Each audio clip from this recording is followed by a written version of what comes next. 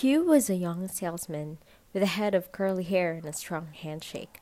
He had come to my consulting room because he was muddled and confused about his career, and that was making him impotent. I asked about his childhood. Was it happy? Well, not really, he answered. My father was gruff and always critical.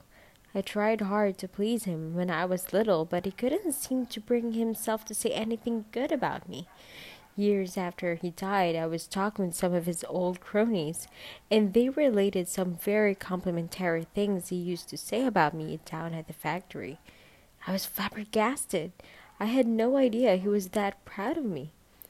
Such tragedies could be averted if people would dare to declare their affection as soon as they feel it. There is magic in the statement, I love you. Your children will respond to it. Your parents will be moved by it. Your friends will love you for saying it.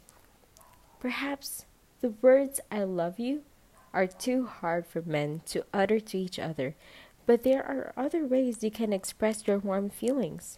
You can tell your friend that you've missed seeing him and that it means a lot to get together for lunch.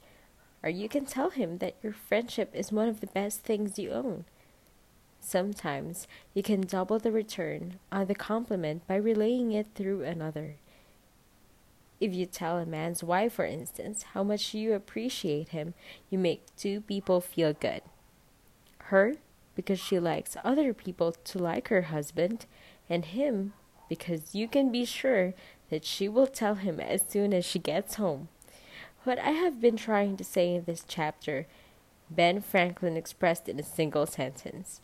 Speak ill of no man, but speak all the good you know of everybody. So rule number 3 for deepening your friendships is dare to talk about your affection.